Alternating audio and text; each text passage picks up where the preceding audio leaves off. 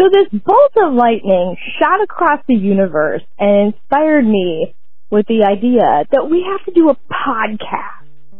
And that's what I wanted to tell you. We should do a podcast. Okay, bye.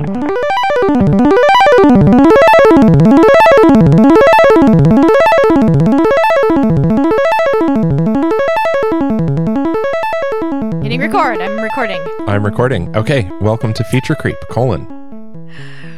Built-in microwaves, semicolon. Housekeeping. I mean, like, of our house, as in not the cleaning of your house, or talking. I mean, I guess we talk about that. Yeah. I don't know. This is yet untitled, but I'm sure it will be titled. Yep. Whoever you are, all we have to say about your housekeeping is that you're not doing good enough. Try harder. Oh, harsh. We can also say before we get any further that my standards for keeping a clean house are like impossibly high. Yes. So don't listen to anything that I say about it. Yes. Yeah, absolutely. A really good friend of ours that you and I know in common Yes. had mentioned that they had someone come and professionally clean their house because they get they just do a more thorough job than this person has time to do on their own, which I completely understand. I myself am obsessive about cleaning, and so I would not trust people who I'm paying to do as good a job about it because I'm Sure. like, oh, they're just doing it for money, whereas I really feel it. Right. So, like, I'm sorry to say, like, I've been struggling a little bit with housekeeping at my own house because we've been moving stuff around so much and doing so much work on the house that it's hard to keep it clean. And the standard to which I usually live up to includes being able to eat off any surface, like the floor or a table next to you, or, I mean, probably not the toilet because I'm not that obsessive, Sure. but maybe like the edge of the bathtub. I don't know. Right. But point being, like, I keep my house obsessively clean. It's Yeah. possibly a problem. I don't know. That's Maybe not. funny. I like, my standard for cleanliness is definitely lower for you in a lot of regards, except for the toilet. Like, I feel that I would never like wantonly eat off my toilet, but generally speaking, if someone showed up and said, "Hey, look, today's the day we got to eat off your toilet," I'd probably be like, "Well, it could be worse." I keep that thing pretty clean. I just don't like, of all the places in my house, like, the other kinds of dirt, that's the dirtiness that I don't like to have hanging around. Like, I'm not averse to it. Like, it's fine. Like, if there's shit and pee and whatever, like, it happens, I just want it cleaned up, you know? Right. Whereas other things in my house, it's like, it's okay. It's fine. Yeah. Mostly clutter is my issue rather than cleanliness, but I'm getting there as as you've helped. I think that's super true. Like, purged. you have one of the cleanest houses I've ever been in, outside of my own, because you keep it, like, your issue is not with, like, things being dirty. It's an issue with, like, oh, where's this thing going to go live now? Yeah. Yeah. It has much more to do with my ADHD and the fact that, like, that doesn't mean that it can't lead to disasters where it's like there's so much clutter that, like, food becomes a clutter, but I've tried really hard not to, because that's a thing that times out really quickly. Yes. You know, 3 days later, that goes from being a clutter of food on the counter to a rotting pile of, like, nuisance and critter attraction. So generally, like, food and human bodily waste, those things get prioritized in my in my mind. How long has that poop been there? Right. What's the expiration date on this poop? Exactly.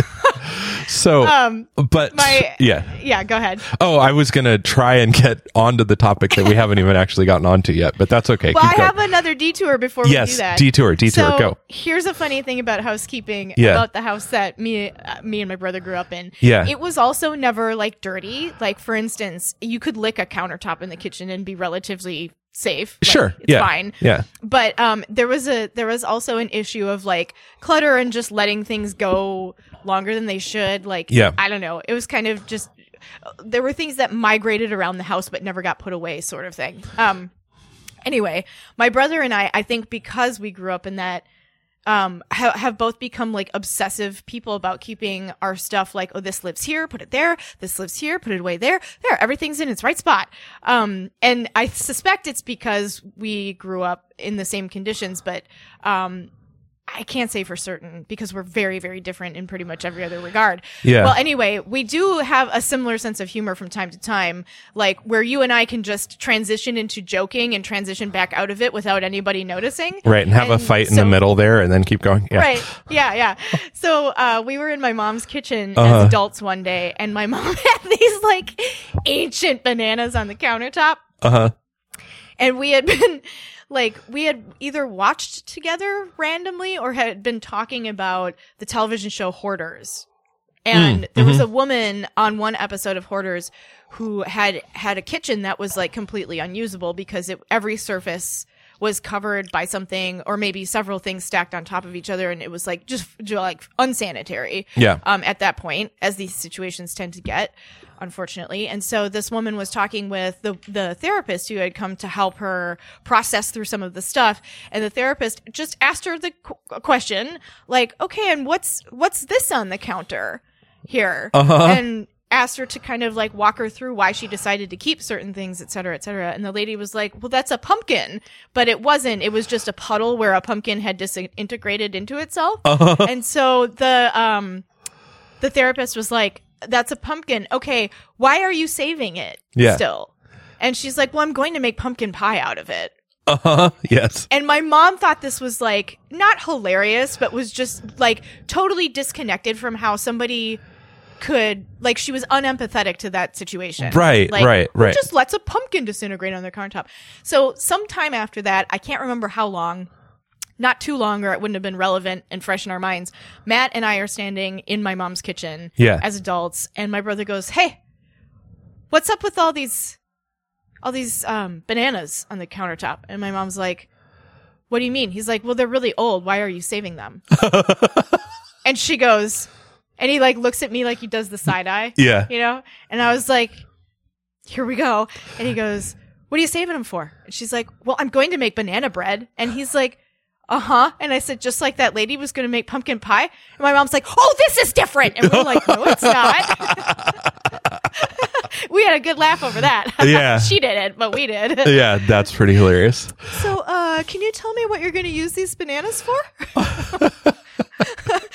That's one thing I have appreciated about my dad over the years is that he, when you point out the hypocrisy, he's usually capable of seeing it and appreciating it as well, as opposed to lots of people who just wouldn't, they're just like, he's definitely got things that he will just never acknowledge, but that generally speaking, like that situation, he'd be like, yeah, I guess you're right. And then we'd like throw the bananas away or something. But anyway, yeah, it's pretty funny. My mom told us to fuck you one time when we were helping her move a couch out of the basement because it was really heavy and it was really huge. It was like one of those pull-out bed couches. Yeah, they're just massive, tons of weight. Yeah.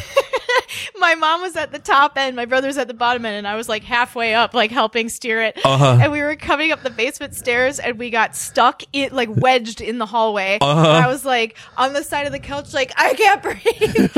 And Matt was at the bottom laughing at me, which made me laugh. And then I couldn't laugh, and I couldn't hold up the couch anymore. And Matt was laughing so hard he couldn't hold it up, so we had to set it down, and we like scratched some of the paint off the wall. Which was like just latex paint on top of other latex paint. Yes, but the bottom layer of latex paint was like that high gloss enamel, and they hadn't like scuffed it or sanded it or anything. So the top layer of just new was paint peels didn't off right adhere. away. It Yes, peels off. And so we started laughing really hard about that because it became a comedy of errors. And at that point, my mom was so pissed off at us laughing at the situation instead of helping her that she was like, "Oh, fuck you!" And that made us laugh. Really And then she got even more mad. Yeah, I bet. That's pretty funny. Yeah. So that's my that's housekeeping backstories. Yeah. Which have nothing to do with the issue of housekeeping with regard to our podcast. Sure. Yeah. What would it mean if you tried to Windex a podcast? I don't know. I mean, I guess that's like metaphorically, that's what we're attempting to do here, which is to just kind of check in and talk about, I don't know what episode this will be, but up in the 70s, I'm guessing, maybe even 80. when this gets released. Maybe, yeah. Yeah. I mean, we're coming up on 100 episodes pretty quickly at the rate we're publishing, which is like 2 a week roughly. We do. So if you're just listening, a long one and a short one. A long one and a short one. So typically our release cycle is Mondays. We release the long one, which is about an hour, usually a little bit over, and then on Thursday, we just can't help ourselves. Right. Yeah. And then on Thursdays, we try to have a short one, which originally shorts were supposed to be 5 minutes. I think I forgot about that. Yeah. I think they're like a half hour long now. Yeah. I think our shortest one is maybe 15 minutes. We just recently recorded and will be released, shortly from the time of this recording. I think we recorded the logical fallacies one. Oh no, I think that's out, as of this. Yeah. The logical fallacies, which just came out, yesterday. Yeah. Woo-hoo. So that one, I believe, is 15 minutes, or maybe even 10. But we cut that one short because we were wholly unprepared for the questions we were going to be asking each other. And then as we kind of like delved into it, we were like, okay, well, you get the idea. We'll move on from this. So yeah, in fact, I do have another set of logical fallacies for another short that we could discuss. Yes. And we should do that because I think that one was great because afterwards, then we did a lot more rigorous exploration of the topic and research, and I think we'll be better prepared to give a better view of it or a little bit better discussion. Yeah. So anyway, housekeeping. There's cat hair on my microphone. How's that for housekeeping? That's good. Get those cat hairs cleaned up. Let's see. So we have a book. We got a book coming out. So I spoke with Chris, who's been on this podcast a few times, but I'm going to try and rope him in again. I think we need to start having more guests of the realm. The COVID has put a big damper on that because it's harder. Before, we would just all kind of congregate in the little studio we had set up in my spare room. And that made it very easy. But now coordinating over the internet and everything means that our guests need to have at least a decent microphone, which most people don't just have handy. Right. They're expensive. And everybody else who wanted to do a podcast already bought them all. Yeah, right. Exactly. Yeah. I mean, no complaints. I think everybody should explore their creativity, as we've talked about in the past, which is awesome. But yeah. Anyway, we definitely need to look into that. We need to kind of maybe we could have people call in. It's not terrible listening to people on the phone. It just depends on the quality. So book, we've got more podcasts coming up. So as of listening to this, we've got a bunch of new topics hopefully coming up in the near future. We've got a long list of ideas. We probably have got more in the Dumbest Dystopia series to do. Yeah, I think so. 'Cause a friend of mine, so you've got your friend who's interested in the topic and has strong opinions. And I also have a friend who said that after listening to the Dystopia podcast that we've released so far, it was clear to her that we had only referenced or only were familiar with men who wrote sci-fi and dystopic novels. And so she has some other things that she thinks are noteworthy, and I'm seeing her later this evening. Oh, can you I would love to get a book list or something, because I've been reading, I read a more modern woman sci-fi writer, and I want to look her up because I don't want to get it wrong. It was called so the classic Octavia E. Butler. I've read some of her work, which she's a great novelist. But there was a very recent Ursula K. Le Guin. Yes. Anne McCaffrey. I've read her a bit. These aren't necessarily dystopian authors. These are just sort of science fiction. There's a good one. Man, what did I just read? She wrote some novels. I can't believe I can't think of it. I read them a couple of years. Atwood. Yep. Let's see. Here we go.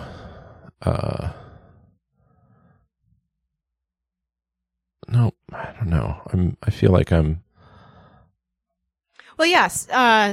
Sarah will have suggestions, and I will ask her at the bonfire. Yeah, please do. And then we can see. I'll ask her not only for authors, but also her opinions about, this, that, or the other thing. I suppose we might be able to get her looped in for a guest spot at some point too. That would be fantastic. About that as well. Yeah. So yeah, there's that. There's what else? What else are we working on?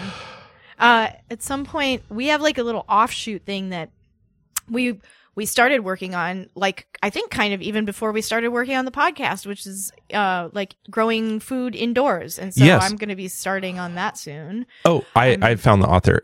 Her name is Ann Leckie. She wrote Ancillary Justice, and that's actually like a whole series that was very good. Anyway, okay. Yeah, so growing food indoors, which you're starting on, which is great. Yes. But also maybe we should just do an entire podcast about like women authors who write about dystopias. Yes, that's what I was, and I'd like to read at least one of them. Yeah. Or at I've least got have one a of Ursula K. Le Guin's novels, because our friend Sarah sent it to us.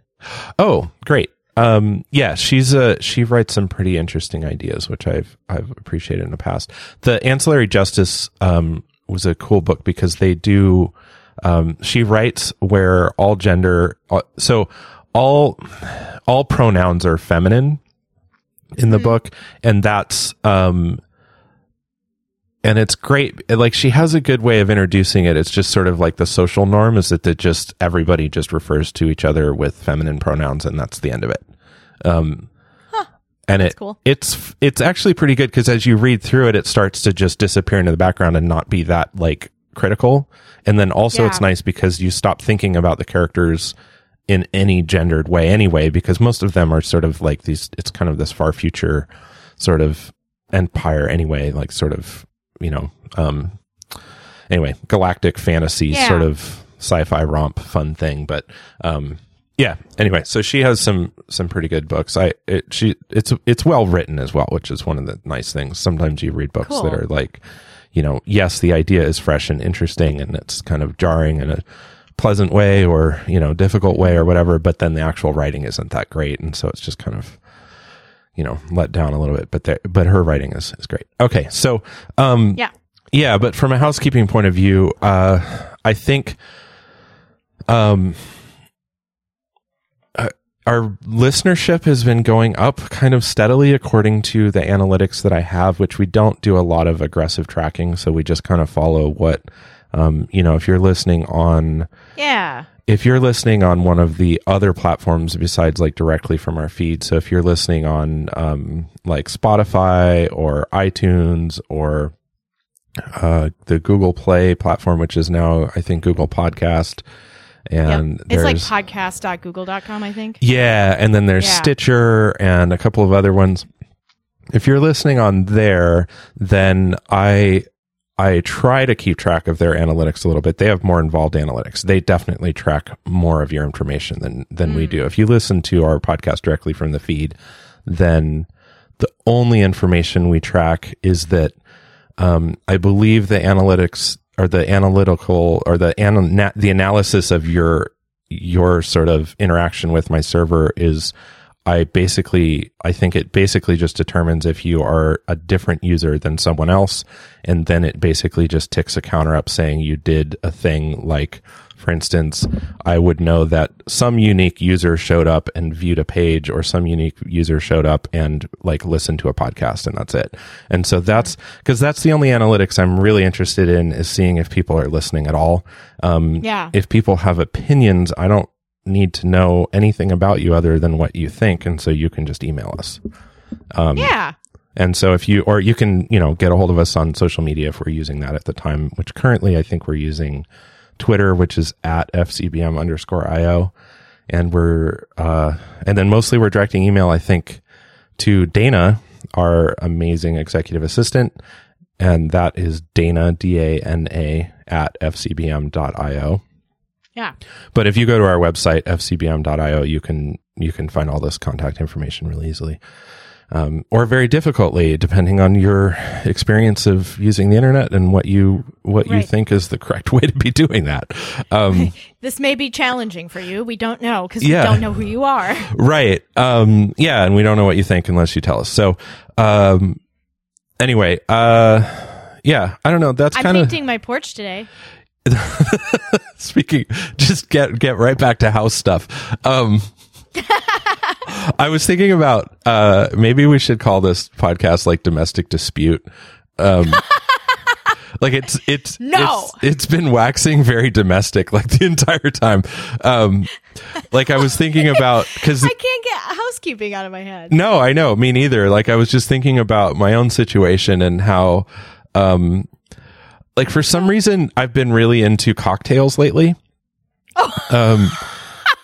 Okay. And so I've been watching this YouTube channel called How to Drink, and it's got this guy Greg on it, and I find him pretty hilarious and entertaining, and it's funny to me. His vibe of his channel, I would describe it as a mixture of that early amateur YouTube with the gloss and veneer of like high production. So like, I'm pretty sure they rent some studio space and some equipment and film like most of their episodes like all in one day. And so he has this, not every episode's the same, but typically the filming is like he's sitting at a bar, or he's standing at a bar that's a set bar. So it's like in a studio with a bar, and then he's got like the backdrop, and it's all very well decorated, and it's very it's great because it's got a lot of kitsch stuff going on, and it's got the right vibe. And then he just kind of stands behind the bar and then talks about the cocktail he's making, and he has no experience with actually being a bartender or working in a bar in any way, but he is very but he's like us, like he's into things, and then he reads about them and then does a lot of research and then attempts to kind of recreate that. Right. And then he does these, and then he tastes the cocktail and then gives his own impressions. And I find it all very, I really appreciate all of his methodology. I appreciate his very candidness about it. I appreciate his level of humor, which is kind of, pretty great. Like it tickles me just the right way. So anyway, so I've been watching a lot of this show, the cocktails thing. So I've been really into cocktails lately. And so I've been watching him and then kind of, so I have happy hour on Thursday nights with my other friends. Mm-hmm. Your other friends? With my other friends. I call them the everybody sometimes, because it's basically just like people, like Chris and these other people that we know. And, but they live here in San Diego, and so we get on the Zoom, and then we all basically have drinks, right? And so I've just been into, because I'm not really a heavy drinker, and so I'm not drinking to get drunk. So for me, it's like if I don't know, I kind of get into the cocktail thing. So I've been having if you're not drinking in order to just become inebriated, then you have to have something that tastes good. Otherwise, it's awful. Yes. Yeah, exactly. Yeah. I mean, most alcohol tastes fucking terrible. Right. So I've really been appreciating the cocktail thing and going down this sort of flavor adventure of tasting alcohols in different ways. And I've been really into sours lately. So sours, like a whiskey sour is typically some amount of whiskey, some lemon and or lime juice, and an egg white, and then some bitters on top. And it's amazing how good that actually tastes, which has just been really kind of fun to try. So that kind of got me into trying other things, and I've just been kind of doing that lately. But the reason I bring this up is I was just thinking of domestic things and how my grandmother was that classic 50s housewife that was she really liked to entertain, and so everything around that, the dishes, the dishware, the kind of glasses, the cocktails you were having that evening, where things were placed. There's an art to it, how the room is arranged, when the guests are supposed to arrive, when they're supposed to leave, what they're supposed to wear. Everybody has a role to play, and it is this weird kind of, it's this weird kind of play in your house, right? That people show up to, and and are expected to participate, and you're kind of, if you didn't dress right, you're sort of socially shamed a little bit, and you know, all of the things. Like sometimes you're invited for who you are, sometimes you're invited because you're, you know, expected to show up. Like my grandmother is the kind of person who would invite you and tell you what to wear. And I don't mean like, I don't mean she'd say, hey, it's kind of formal. She'd be like, you need to wear that blue shirt that you have with this tie that I got you. You know, that kind of like she's like a party choreographer and shit. Yeah. Yes. Yeah. So the reason I think of this is just because I in making cocktails, a cocktail shaker is something that is a wonderful extra. Like you don't need it. You can get away with a lot of things, but, having recently been employed, I splurged on a $15 cocktail shaker, and I've been enjoying that. And then it made me think of my grandmother, who would probably have. So I purchased. She'd probably be like, "You didn't already have a cocktail shaker?" Yeah. So the cocktail shaker I purchased was it's like called the Boston style, which is basically 2 cups that fit together, as opposed to I forget what the other kind is called, but the more classic, like French, like it has like, there's a big little hat on it. Yeah, there's a big cup, and then there's like a sort of funny hat shaped thing, plus a little shot shot glass that fits on top of that, right? Right. And so that's what my grandmother would want, because like form over function, right? Like things need to look appropriate and look the part. And so she would. That's why I'm telling you to wear that blue dress. Exactly. Yes. Won't you feel stupid if you show up in something other than that blue dress and it doesn't match with what everybody else was smart enough to wear? Yeah. And I think the sad thing is that I think if I'd been older when she was still much more ambulatory, before kind of her like final years, like I think I would have appreciated that about her more. Like I would have been able to be more participatory. But when that was still like at the tail end of when she was still kind of doing that, I was, you know, like 5 and 6. And so, you know, she kind of like, she made me a suit. It was the most uncomfortable, itchy, disgusting suit, but she liked to dress me in it all the time whenever she had an opportunity to. Like, you know, it was just, but I was too young, right, to like have a choice. Yeah. So that reminds me of the Christmas Story, where he like, Ralphie has to wear the fucking pink bunny suit, and his dad's like, he looks like a pink nightmare, let him take it off. Yes. Was yours made out of like scratchy wool, or like, it was like polyester or something, you know? It was just like, it was just awful. Was it a leisure suit? No, it was like a little suit. It had a jacket and shorts, and then I had like a white shirt with a little red tie, I think. And it was like that. Oh my God. It was that sort of heathered gray suit material. Yeah. That's not really heather. It's like sort of a little bit stripy maybe, or something. That's kind of what I remember like in my mind. Herringbone? Yeah. Maybe. It was, yeah. I mean, that would be probably right. And something like that. And it was just, yeah, herringbone. I'm pretty sure that's what it was. It was just, oh God. Yeah, that like sort of gray herringbone weave kind of thing. Yeah. And it was probably all plastic, or, you know, some faux, like it might've been rayon, which would be about as close as you can get to natural. Right. Without actually being natural. It's like, anyway. Yeah. It's like a natural fiber that's put through a totally synthetic process. Right. And it's also like, Lyocell and Modal, which are like the brand names of, Lyocell and Modal are, I think, both made out of wood fiber. Yeah. I believe, but so I love them both.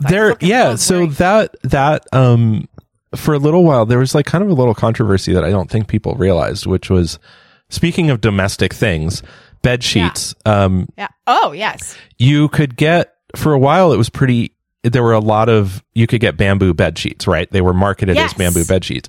And now they kind of went away, because the problem is that they were covering up the fact that they were actually rayon sourced from bamboo.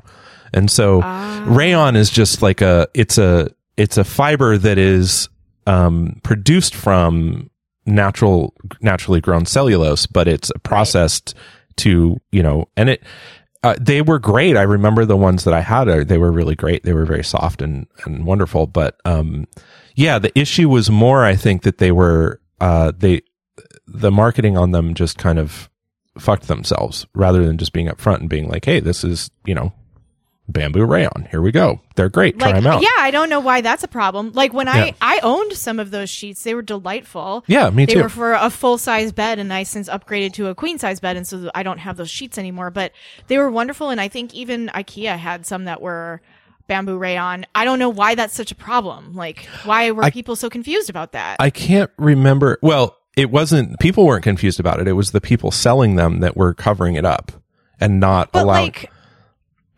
I mean, did they just say they were? What were they saying? They were just saying they were bamboo fiber. They were just bamboo fiber bed sheets, or But that's not a lie. No, but it's also not true because rayon is it's a chemically heavy.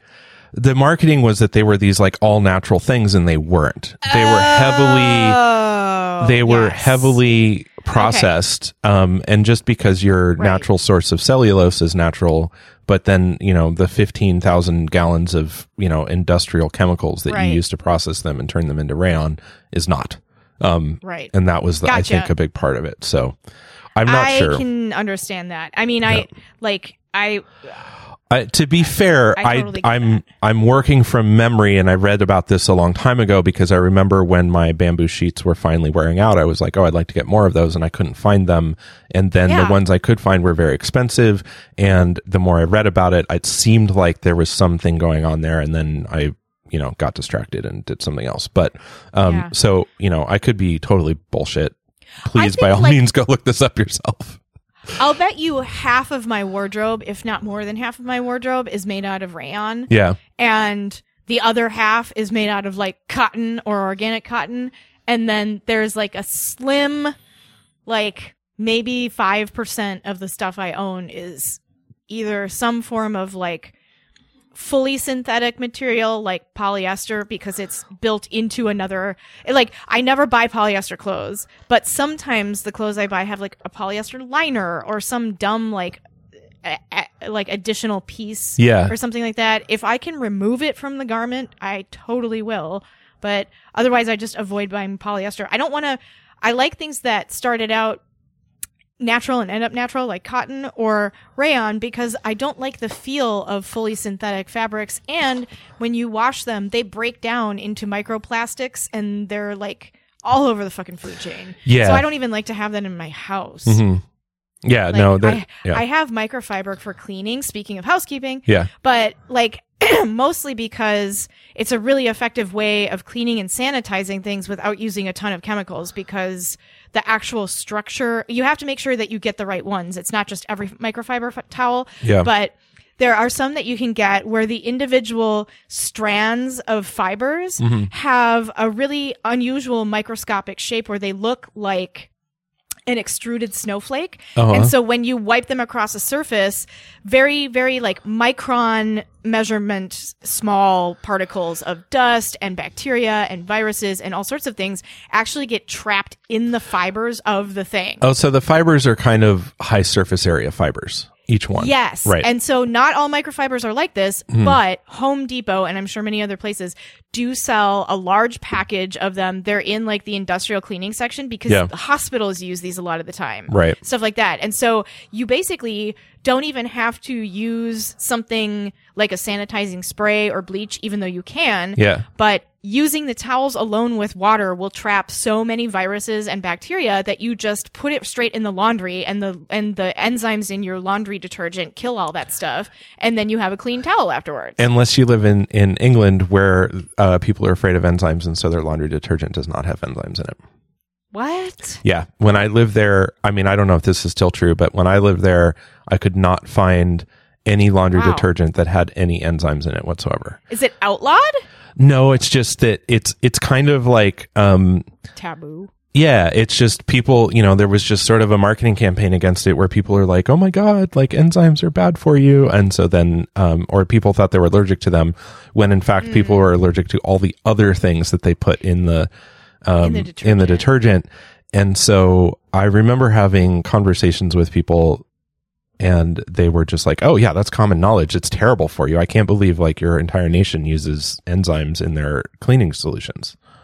I was like, are you kidding? Wow. It's super effective. Have you seen how much better it works? And it was Right? true. I was like, God, like my clothes just don't get very clean. Oh, Because there's no enzyme. yeah. I think in the end, I ordered some off of Amazon or something. I found some and I was like, are you fucking kidding me? This shit works so amazing. And they're just sort of plant derived enzymes.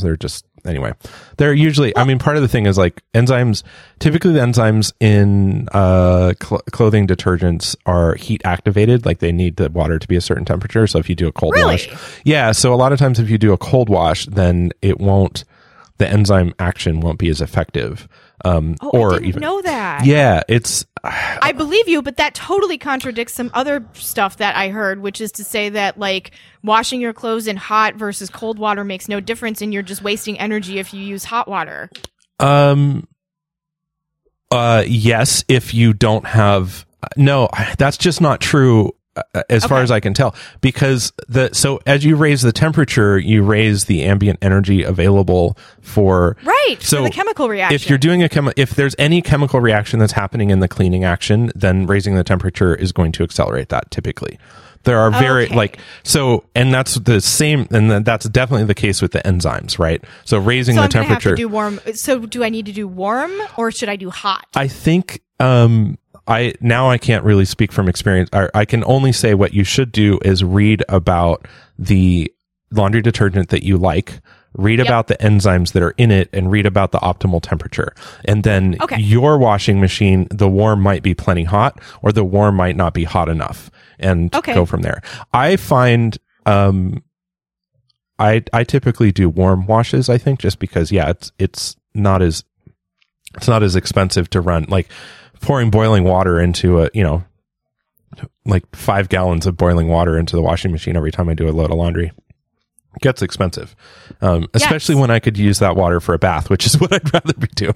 Yes, exactly. That's what I was thinking, because I take like very luxurious baths. Yeah. And so like I got this giant water heater and this giant bathtub in my house, and I have plenty of water to do the laundry, but I was like, well, I already use a lot of hot water for bathing, and so I don't really want to use it here if I don't have to. Yeah. I definitely want to qualify everything that I've been saying with the idea that, like, please look this up for yourself, and if you find contradictory evidence to what I'm saying, I'd love to hear about it, because I'm just speaking from memory from the last time I read about it. And these things change as evidence comes up, and as we all know, lots of people have different sort of motivations for why they're putting their propaganda forward, and I try not to be someone who's susceptible to that, but it's very possible that someone, the article I read about this that convinced me was actually a bullshit marketing thing about someone trying to sell some natural thing or whatever. That anyway, for real, there is no clearer example of bullshit marketing than standing in an aisle with a bunch of plastic containers all full of dishwasher or like laundry detergent, and knowing that they're all essentially the same, except for the fact that they try to differentiate themselves from one another by putting dye or this fragrance or making the bottle this shape and color, or like getting different patents because their chemical thing is like one nitrogen off from another person's identical fucking thing. Like, it's all just a scam. They have to spend all this money on marketing because there's nothing remarkable or remarkably different about any of this from the next one, from the next one, from the next one, from the next one. And so the only way they have to make you buy this shit is to convince you that there's something special about theirs, and it's all made up. The only difference that I can really see is whether or not you get the free and clear stuff. Like, I cannot handle a lot of the stuff that goes into regular laundry detergent that makes your clothes smell a certain way. And I've been stuck on all free and clear for like ages, because it's one of the only things that doesn't break my skin out in some insane rash, and I look like I can't go out in public. Yeah, that's, and it's fine. I don't mind using it. Like, I think it's fine laundry detergent, but like if you read the backs of those things, they're all it's the same shit, except one's purple and one's like blue, and this one's like, oh, this is for use on your dark colored clothing, and you're like, okay, I guess I'll buy an extra bottle. Like, it's all meaningless. It's pointless. Oh, so speaking of pointless, and wash machines are terrible for your clothes. Right. So, I want to I stand corrected. So the last time I read about this, having a higher temperature was important. According to Wikipedia and a lot of these sources, there was a move to use enzymes that no longer require the use of high temperatures. And so it seems to me that, so according to new standards, laundry enzymes must be able to function normally in a wide array of adverse conditions. Water temperatures as high as 60 degrees Celsius or as low as 0 degrees That's Celsius. really high. So yeah, with acidic or alkaline environments with high ionic strength and the presence of surfactants and oxidizing agents. So, let's see. Maybe hot water not as important anymore, but Yes. it all depends on which enzymes are in your particular thing. Yeah, my understanding is that a warmer temperature will help surfactants work. But it seems to me that according to this, that the current surfactants are things that take oils off of things. Yeah, right? surfactants are soaps, right? A soap is a kind of surfactant, right? Like what the main action of a soap is that it binds with nonpolar molecules and then like dirt, like stains. oils, right? So oils and fats, surfactants are very good at binding with oils and fats, and then because they have a nonpolar head, that nonpolar head will bind really well with a fat or an oil, which is a very polar molecule, and then that fat or oil will then become water soluble, whereas before water will not work. And so surfactants allow you to convert fats and oils into a more water soluble format, which then will rinse away. So surfactants are super important if you have, like, say, grease stains or otherwise have like oily stuff. Yeah. Dirt and things like that are typically, my understanding is that water is your best asset when you're washing clothes, typically, unless you have a lot of oily fat, dirt or grime, right? So if you have a lot of oil and fat in your clothes, then you want a strong surfactant like soap. If you just have a lot of, say, more polar molecules like dirt and things like that aren't necessarily staining and per se, they're probably more just they're just like ground into the fabric, then really water and time and agitation, right? So mechanical movement is what's going to get those particles out of the fibers. Water is a good solvent. Float out. They break up and they like bond with the detergent in the water, and then when you rinse it, those go away from the clothes because they've transferred their clinginess from your clothes to the goop that you put in your wash machine with the clothes, and then the goop goes down the drain when you drain it and rinse it. Yep. Yeah. Yeah.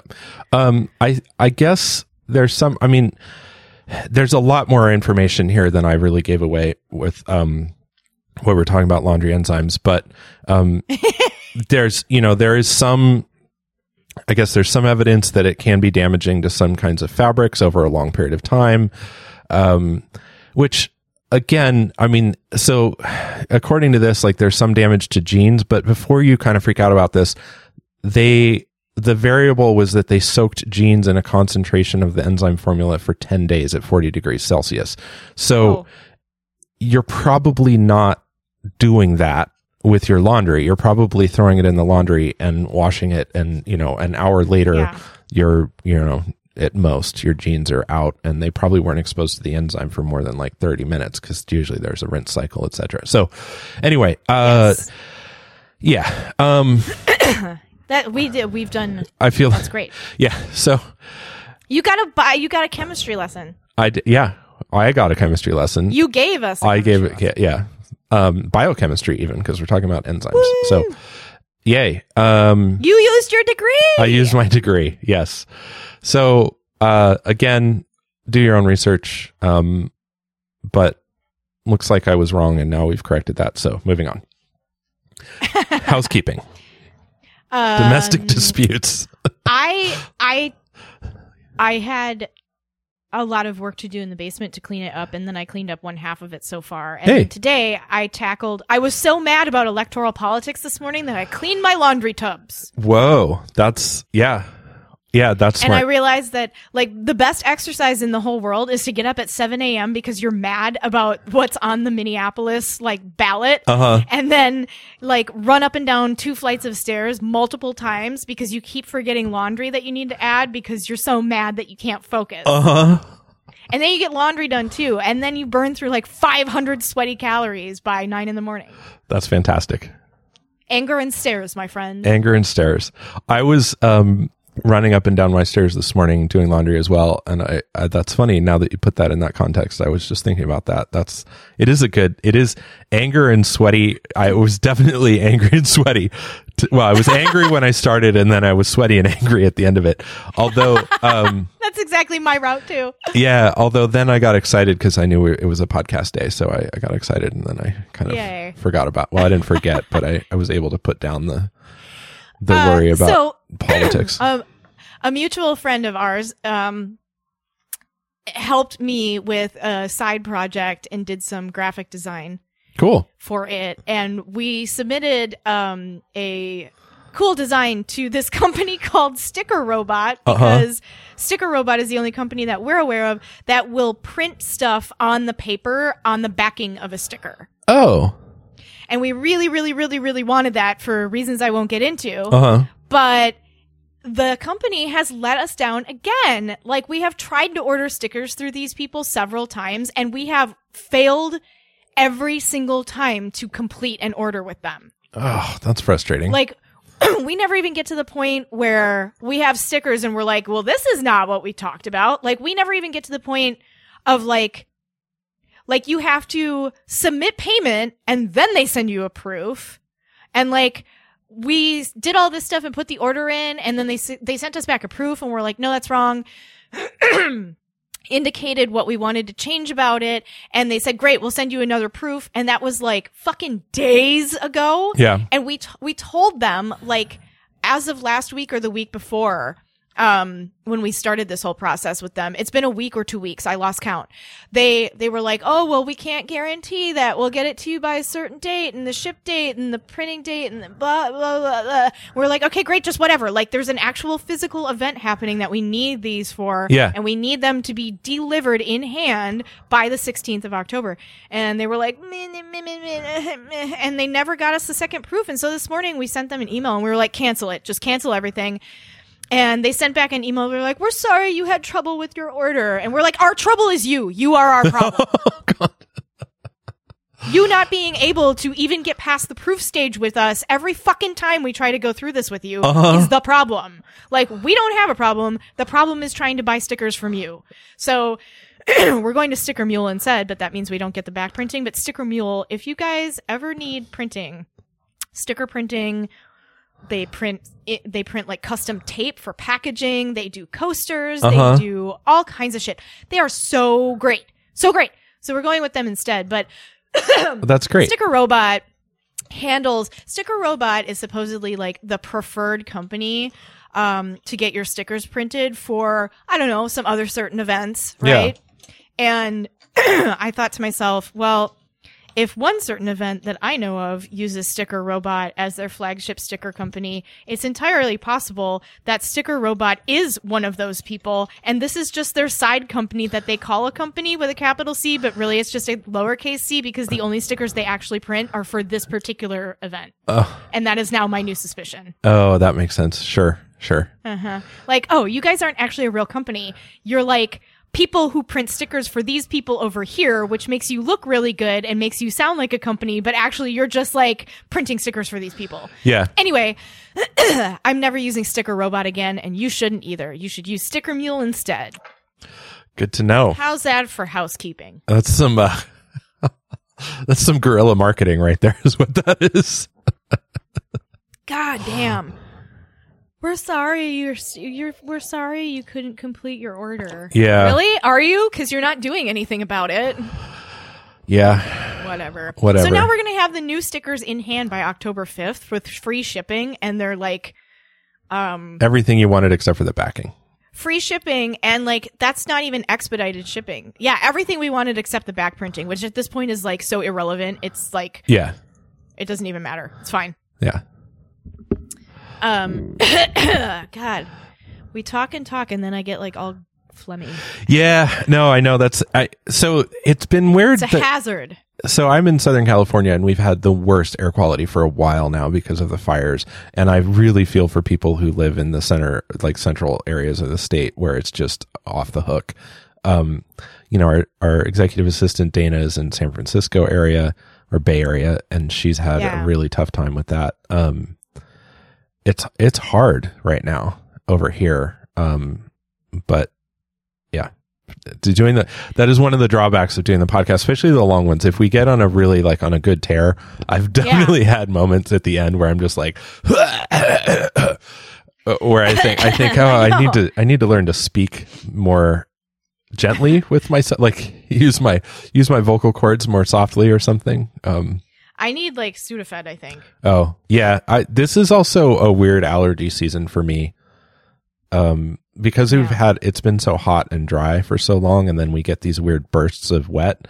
Wet is weird. So San Diego, we get a marine layer occasionally. And so when it happens, I think it just kicks off a lot of the allergy organisms like molds and mildews and things, because it'll be really, really dry for a while. And then you'll just get this little burst of water, and then they'll all just frantically release their spores and their seeds, and they just go. And then right afterwards, it's just I'm dying for a couple days. But I think everybody in Minnesota at some point just gets allergies because there's so much shit in the air here. Yeah. And it's mine always start in my sinuses, and then it's this perpetual slow leak down the back of my throat that makes me have it to keep clearing my throat, and it's so fucking annoying. Yeah. God. Well, so I feel like we've at least made a good attempt, a valiant effort at housekeeping. What do we have a tip for living well in hell that we want to explore? Clean your house. Right. Clean your house. That's it. I think that's it's pretty great when I've cleaned my house, and once I get into it, I enjoy it. It's just that barrier of transitioning from whatever I'm doing to the cleaning that's sometimes difficult. Yeah. Well, I think of it this way. And I kind of borrowed this philosophy from a blog/app called Unfuck Your Habitat. Which is where the make your bed thing comes from. Yes. Yeah. So when you get up in the morning, you should make your bed, because it's the first thing that you can do to complete a task, and it prepares you for other things. I cannot overstate the value of making your bed in the morning as a psychological tool, and not so much a cleaning your house tool. Right. So make your bed. That way, if you need to do other things in the room where your bed is, you've got a clean surface to put them on. Yeah. So you can set, for instance, right now on my made bed, which I made as soon as I got up, I have a pile of clean laundry, and it can sit there until that laundry gets folded, because it's not going to be used until bedtime. The bed isn't going to be used again. The laundry doesn't need to be worn immediately. I can take my time. I can also continue to straighten up and clean other things in the room around the bed. I can move on with my day and not do any of that stuff. But at 7 a.m., I've already accomplished a task that prepares me to do other tasks for the day, and prepares my bed to be nice when I get into it later. And you can think about this as a self-care thing. I know that's a hot topic right now. Self-care. Everything is self-care. Right. Which it's not. Yeah. But making your bed definitely is. And so making your bed and cleaning your house is if you go to other people's houses, you want them to clean and have a place for you to sit down and be respectful before you get there, and you can be respectful of that space in return. And it's a thing that we do for each other to afford each other some dignity as humans. And you deserve that for yourself as much as you deserve it for other people. If you're the type of person who frantically cleans their house before someone gets there, just think about doing that for yourself without somebody else having to be the reason that you clean your house. And let it be because you want to have a dignified life, and you fucking deserve that. You deserve a nice space to live in, and you can get that for yourself. You don't have to have fancy things. Most of my belongings are pretty inexpensive. Right. I just take really good care of them because I deserve a nice house to live in, and I can get that for myself, and you can too. House can be substituted with any living space. I'm not a class warrior here. Yeah. Yeah. I mean, I've lived in some pretty, in many ways, the smaller and more lower end my housing situation, the more likely I am to spruce it up, and I've been happier in many ways. Like I lived in a house in Hawaii that was a tiny little cane shack, and I had very, very little space. And I was pretty content with that, to be honest. Like my day-to-day living was great because I just didn't have, the space I had, I very much respected and appreciated as well. And, it was, I don't know. Anyway. I also think like if you have a space that is so large that you can't keep it clean when you try to, then that's an indicator that you have too much stuff to manage it within the space of your life, which may be an indicator that you might be happier if you downsized a little bit, because that feeling, consciously or unconsciously, subconsciously, is one of when you can't manage your space, your shit's out of control. Right. Yeah. And that's kind of, that it's amazing when you start to make inroads on that, when you start to like deconstruct the stuff that you have around you. It's been a huge change for me. And I'm still in the middle of doing that, but it's been going pretty well. So, yeah. You're doing great, buddy. Thanks. I just thought of the kind of final thing of quote unquote housekeeping, air quotes, around the podcast was that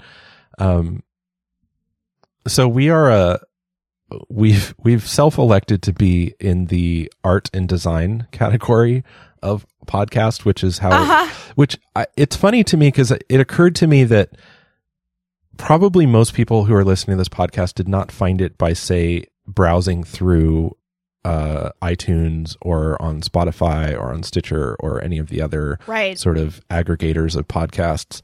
So in many ways, the category doesn't really matter because I don't think people are finding us by category. Right.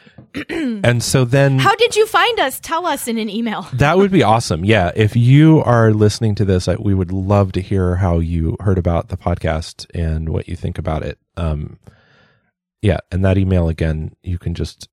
Honestly, you can write anything at fcbm.io and we will get it eventually. So if you want to just be like assholes poop, at poop. Assholes at poop faces at. Those assholes at fcbm.io.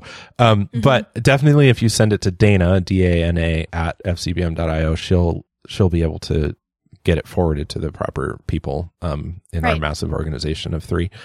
Yeah. We're starting off with a better than average amount of bureaucracy here. Yes, absolutely.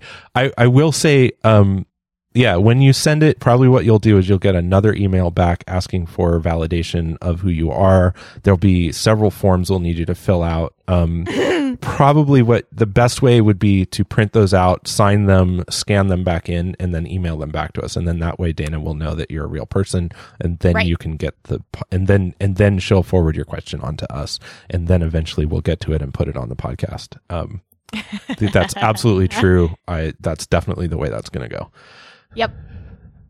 100%. Sometimes I worry that I say things like that thinking they're hilarious, and someone on the other end is just like, oh, forget it. I'm not doing that.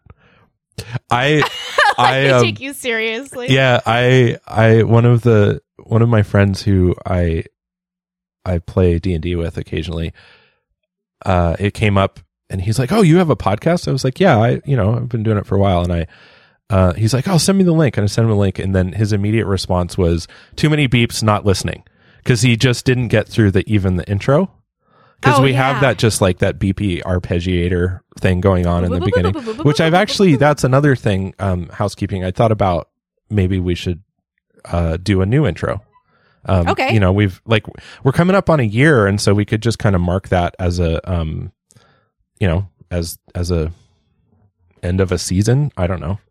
I mean, how many episodes in a season? We do have a different intro for the shorts. Do we have to do seasons? I kind of hate that idea. Oh, fuck no. God, no. Okay. I don't know. No, we don't have to do any of that. And in fact, we're not. It's not seasonal. It's just our episode counter number is literally by date. So we don't have like a lot of podcasts. They just start at 1 and then they just keep going, which probably in hindsight we should have done, but we, instead our podcast episode numbers are literally the date of the release.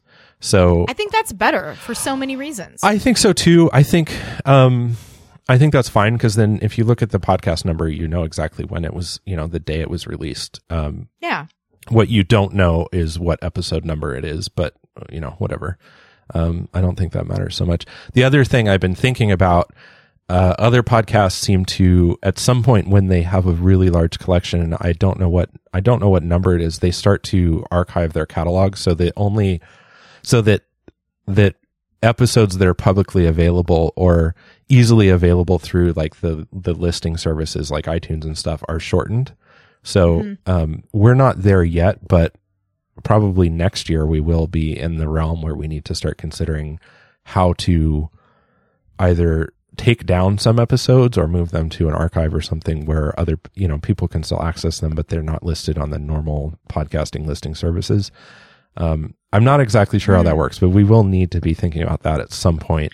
Oh boy. Because when we first started this, I didn't realize like how much we would be into talking to each other over microphones and how little we would give a shit about whether people are listening or not, which means that there will be a lot of episodes probably indefinitely going into the future, because this is such a, now that we've invested in the equipment and things, there's really very little overhead. So yeah. I don't know. Anyway, there's a little insight into our world. And again, we'd love people to participate in it. And the starting point for that currently is email, but in the future we may have other ways. I guess one exciting thing we kind of talked about this before. We could, I thought about, with everything that's going on, making our podcast available as a platform if people had messages that they wanted to get out, but they're not looking to create their own podcast. We'd also talked about maybe just being supportive of people who wanted to produce their own podcast, but weren't at all technically minded or familiar with what it takes. If that's you, if you're kind of, if you're listening to this and you're like, I actually have a lot of things I want to say about, current political climate or, social issues or anything like that, by all means, at least send us an email and we can start there. And then also, as I was saying, like offering this not in the sense of like, we're going to make money, at least not, if you're a big corporation, then you should pay for it, right? I mean, you can afford it and you probably won't be looking at us anyway. But if you're someone like who's sitting in their bedroom listening to this and thinking, man, I have a lot of stuff I need to say about this, or, maybe you've been doing work elsewhere and you just don't have the time to devote to doing all of the overhead that it takes to even produce a podcast, like we should talk, because it's something that we've kind of gotten dialed in pretty well. And I think we could at least give people pointers, if not also help them get started with that and support them a little bit. So I don't know. It's just something I've been thinking about, especially with the Black Lives Movement still going on. And, and then I thought more about, the Me Too movement, like just kind of in the background always, I mean, we're an arts and design podcast, but I think we do a fair amount of storytelling too. So if you have like stories or lived experiences that you want to share, we can make room for that. Absolutely. Yeah. I mean, we can make room for it right on the podcast. And we are, it's not very exploitive on our end because this is a non-commercialized podcast. So we're not looking to, any listeners that happen to exist are not people that we're not exploiting our listener base for monetary gain. Right. But more importantly, my idea was like, or if you want to start your own and you're interested in doing that, like we can help you get off the ground and maybe you can try it out. You can come on our podcast and you can try it and you can, record your voice here and we can see how it goes. And if people like it, we can we can start you on your own journey down that path. Like there's lots of things we can offer. Right.